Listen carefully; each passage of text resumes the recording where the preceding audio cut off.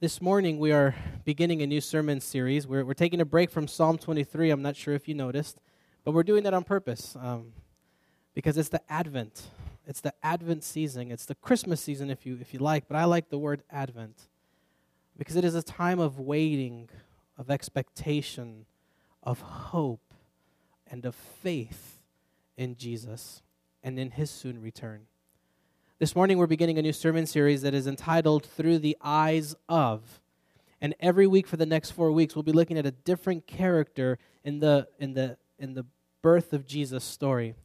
This morning we're going to be looking at Mary.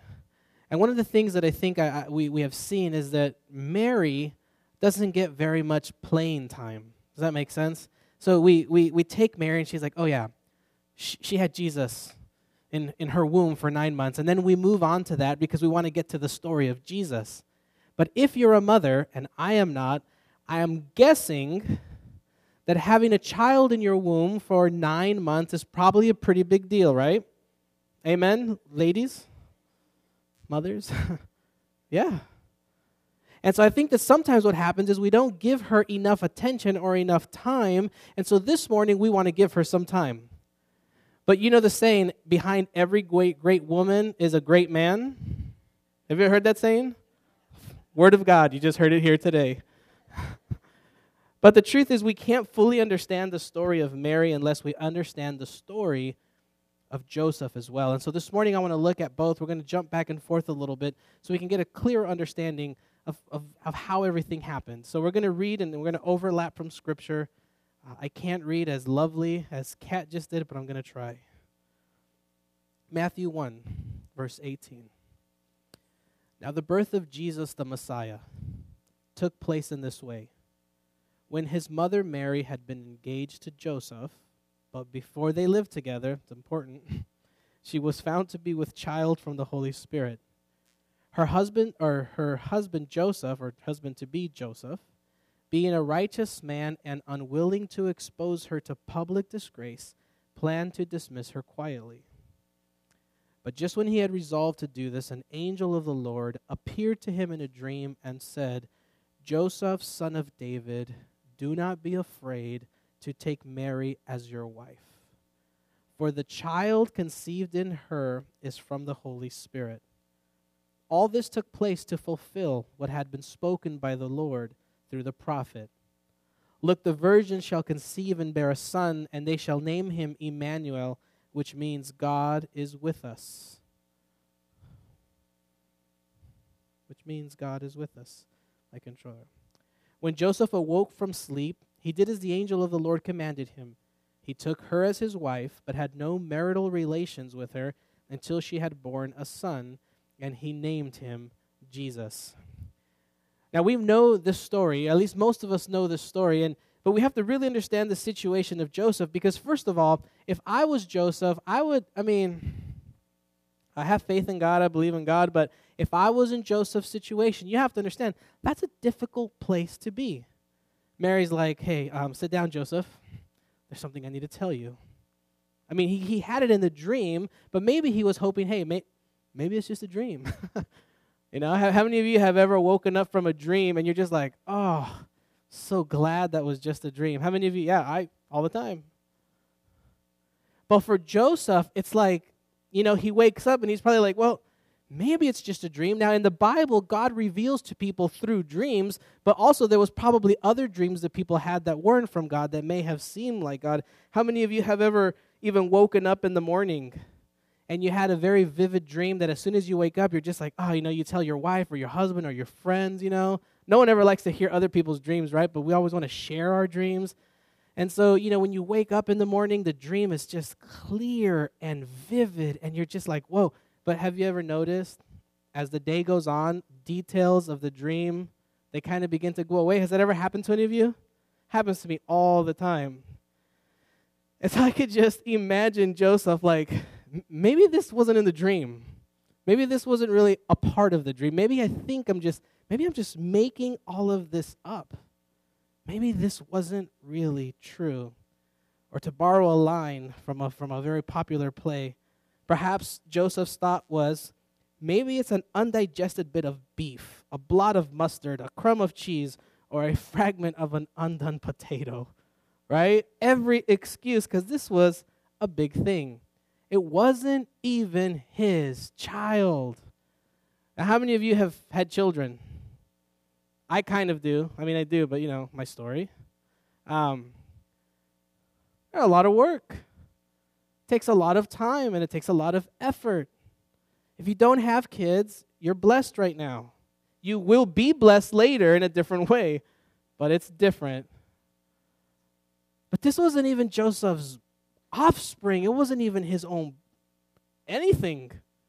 And God says, you will take care of this child. Do not be afraid, because God will be with you, and he will help you through this. Now, Joseph, when he had made his mind up that he would dismiss her quietly, made the decision that probably most men, I would say 100% of the men in this congregation would probably have made as well, before the angel told him it was God's. Right? If your fiance comes to you and tells you, I'm pregnant, what would most of us do? See ya. I mean, if because we wait till marriage. Come on, guys. But we would have made the same decision that Joseph made. It's not my baby, right? I'm not going to go on Maury Povich show to see if it's my baby or not. Too many people laughed about that one. Whoa, it's a bad show. But we all would have made that choice. But as the scripture tells us, just when he had made up his mind to quietly dismiss her, what happens? God steps in with a different plan. And I think that's what sometimes happens, or probably most of the time. We make our mind up about something. We look at all of the facts. We look at everything in front of us, and we make decisions. That's how we teach children to make decisions. That's how we make decisions. We look at all of the facts in front of us, and based on that information, then we make our decision. And Joseph had probably made the right decision up until the point that he had the dream. And God steps in, as God oftentimes does, and he has a different plan for Joseph and for Mary. He has a different plan, and as the prophet Isaiah reminds us, God's thoughts are not our thoughts, and neither are our ways God's ways. For as the heavens are higher than the earth, so are my ways higher than your ways, and my thoughts than your thoughts. Joseph, son of David, do not be afraid to take Mary as your wife, for the child conceived in her is from the Holy Spirit. She will bear a son, and you will name him Jesus. Now, meanwhile, on the other side of town, we have the story from Mary's perspective.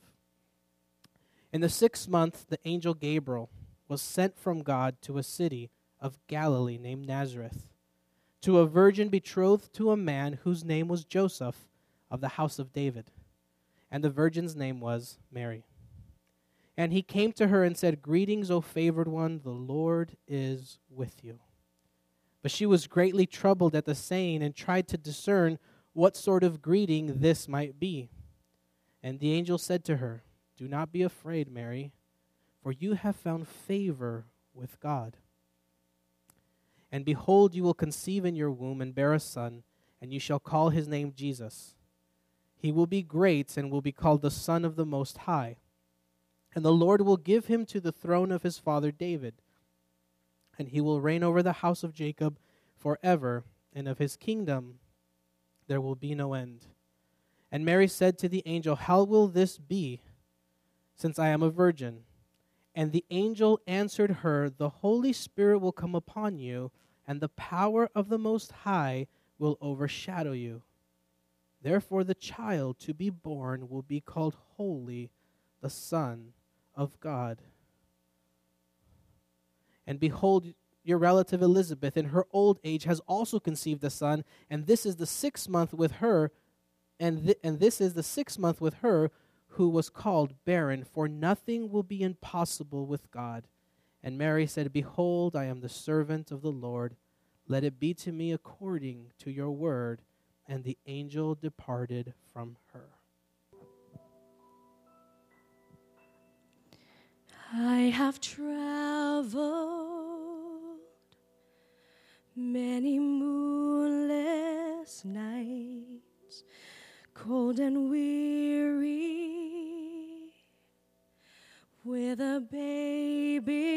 inside, and I wonder what I've done. Holy Father, you have come, chosen me now to carry your Son.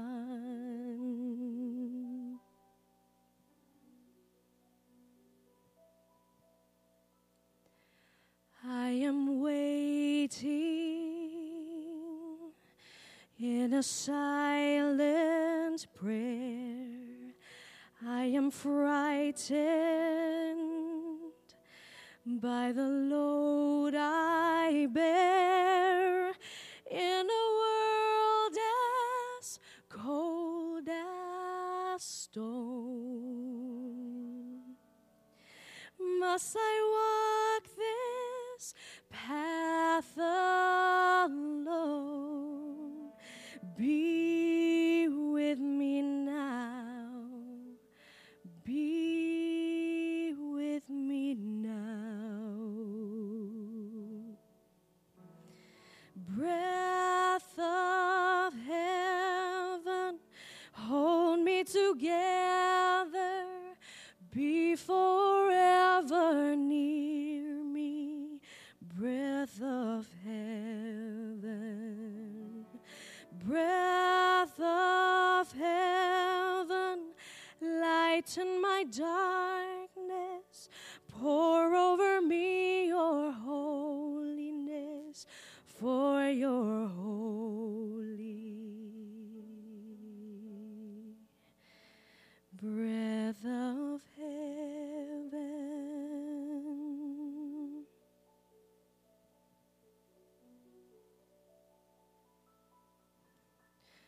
Do you wonder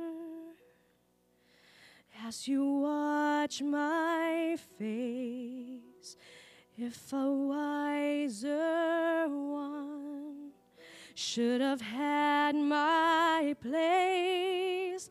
But I offer all I am for the mercies of your plan.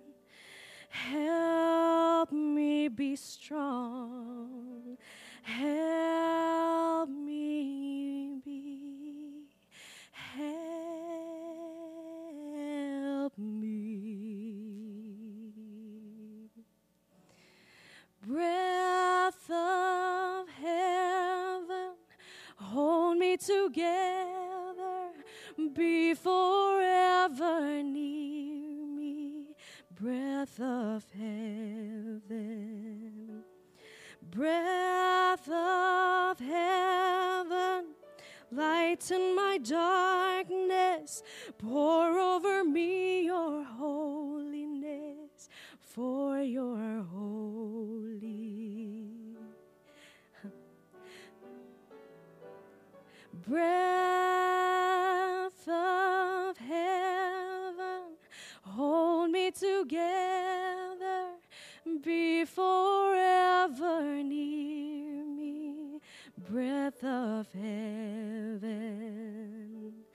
breath of heaven, lighten my darkness. Pour over me your holiness, for you're holy. Breath of heaven, breath of heaven,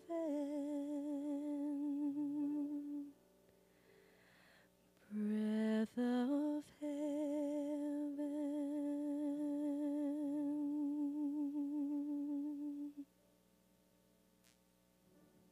I want you to think about something. At the time that Mary was alive, to be betrothed or engaged or promised to someone, she was probably 13 years old. So at a time when, for those of you who are in high school or junior high. At a time when most of us were more concerned about which sport we were going to play when we got to high school, who was going to be our date to the homecoming or prom or to the winter banquet, as we do in some of our schools. When we're more concerned with what is the best product for our faces so that we don't have breakouts of acne. When we are more concerned with what he said or she said because it's a rumor and it's not really true. When we're more concerned with, at a time when we are more concerned with the clothes we wear or the language we use or how we talk or how we fit into junior high and high school, at a time when we are just filled with so many worries that seem like they are the most important thing in the world. Mary, at a similar age, was carrying the Son of God.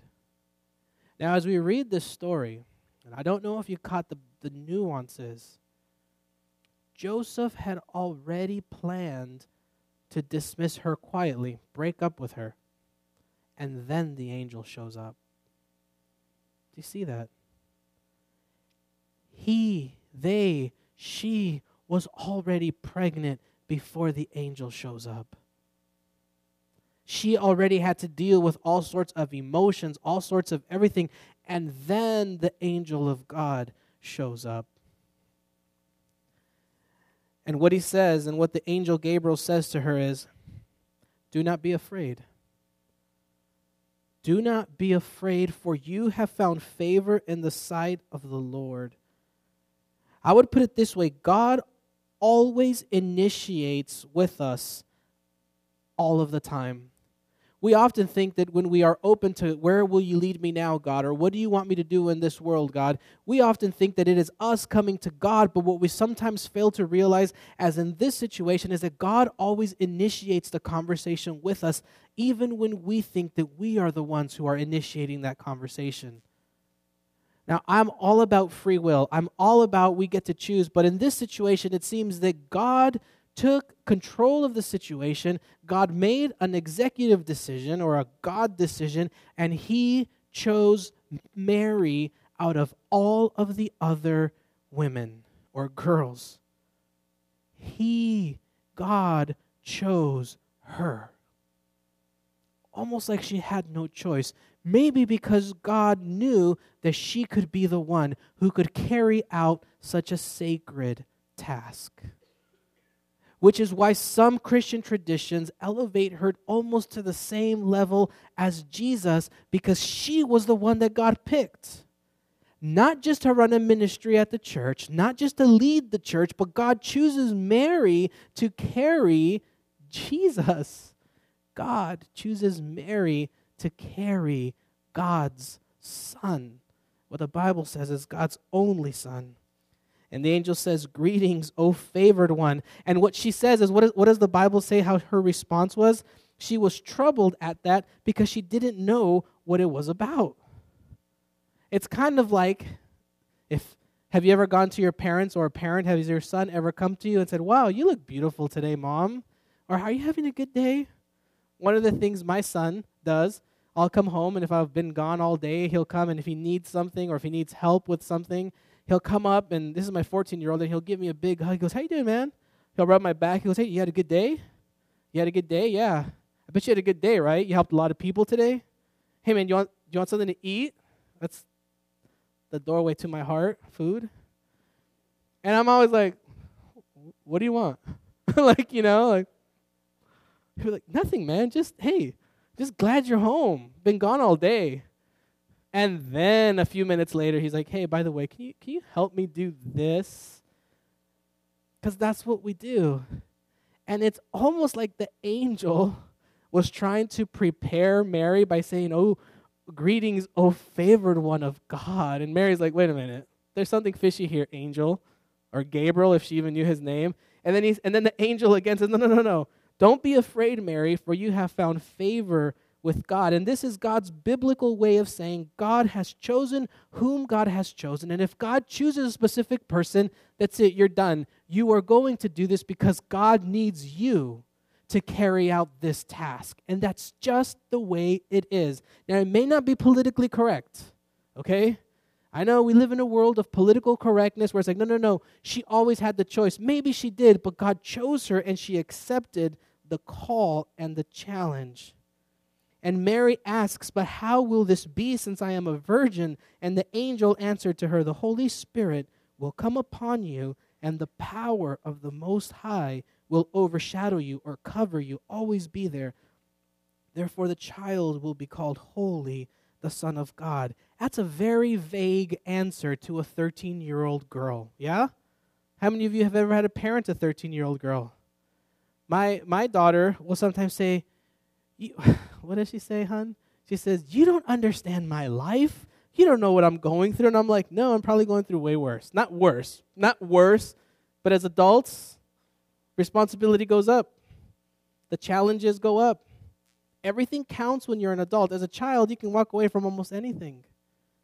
And so for Mary, she's like, okay, how is this going to work? What's the plan? And the angel says, don't worry. God will take care of everything. And the angel would go on to say, for nothing will be impossible with God.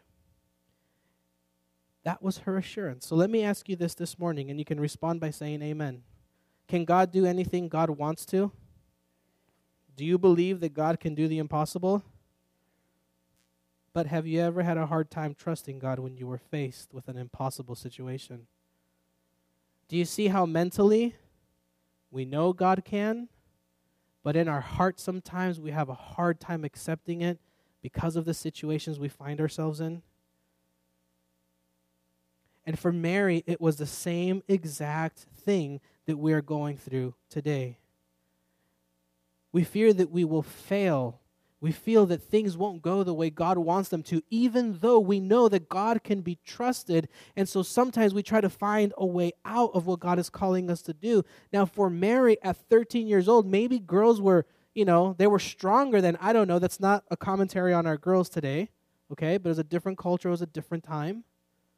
But maybe, 13 was the time that God needed her to be. Whatever it was, God says, look, you I have chosen. Do not be afraid, for I will be there with you. And those are the words that Jesus often uses to butter us up. And I don't mean that in a sacrilegious way, but those are the words that God uses to prepare us for what's about to come. Because when God calls Jeremiah, also under the age of probably 20, he tells him, do not be afraid, for I will go with you. I will go ahead of you. When Jesus is walking on the lake and the disciples are in the boat and it's raining and the disciples think that it's a ghost, what does Jesus say? Do not be afraid, it is I. And then he tells Mary, do not be afraid. I will go with you. I will walk before you. I will overshadow you. And if something seems impossible with God, I would say this, then that is probably from God. Christmas through the eyes of Mary is that though the path God chooses for you may be or seem insurmountable, difficult, filled with obstacles, with naysayers and grumblers, this path, though it may feel impossible to you, is not impossible to God. Amen? If God places something on your heart and you're just like, I can't do it, then you better get ready because God is about to show up in a powerful way. You better be ready to call upon the faith of your mind, because we all have that faith up here. We know God can do everything. God can build a rock that he can't carry, except that's a paradox, because then if God can build a rock that's too heavy for him to carry, then he can't carry. Do you see what I mean? It's a cyclical thing. If it's impossible, God will be there. And the story of Mary, the birth of Jesus through the eyes of Mary, is that she was afraid. I'm pretty sure she was afraid anyway. I wasn't there. She was almost alone. She felt probably alone. But what we find in the scripture is that God gives her Joseph to be her support. Men, listen to this, myself included. When you think your wife is just there to help and serve you, remember the story of Mary, where husbands, we are also there to serve and help our wives. That's biblical. And so what we find is that God, when he calls Mary to do something, she wasn't alone. She had Joseph to help raise Jesus. God also sends Elizabeth, her relative, to also have a son. And it gave Jesus a cousin, a guy by the name John, who would later be called John the Baptizer. And in the end, what we find in verse 38, and Mary said, "Behold, I am the servant of the Lord. Let it be to me according to your word." And the angel departed from her. After exhausting all of her excuses, she submits to God. And the angel departs. I sometimes feel that perhaps those are the situations we find ourselves in. That Mary, regardless of the people that were there, felt alone. How many of you have ever had to go through something, and even though you know your family is there, your wife and your kids and your friends and the church family, even though there is an immense support system for you, how many of you have gone through something and you have all of that and yet you feel alone? Because at the end of the day, Mary was the one that was carrying Jesus. It was Mary who would be responsible to make sure that she was fed well. It was Mary that was responsible to make sure that she did everything to the best of her ability so that this would be a healthy baby boy. It was up to her. And the last part of the story is, and the angel departed, and she was left with God overshadowing her. But do we always feel that? Do we always feel God's presence in our lives? The answer is no.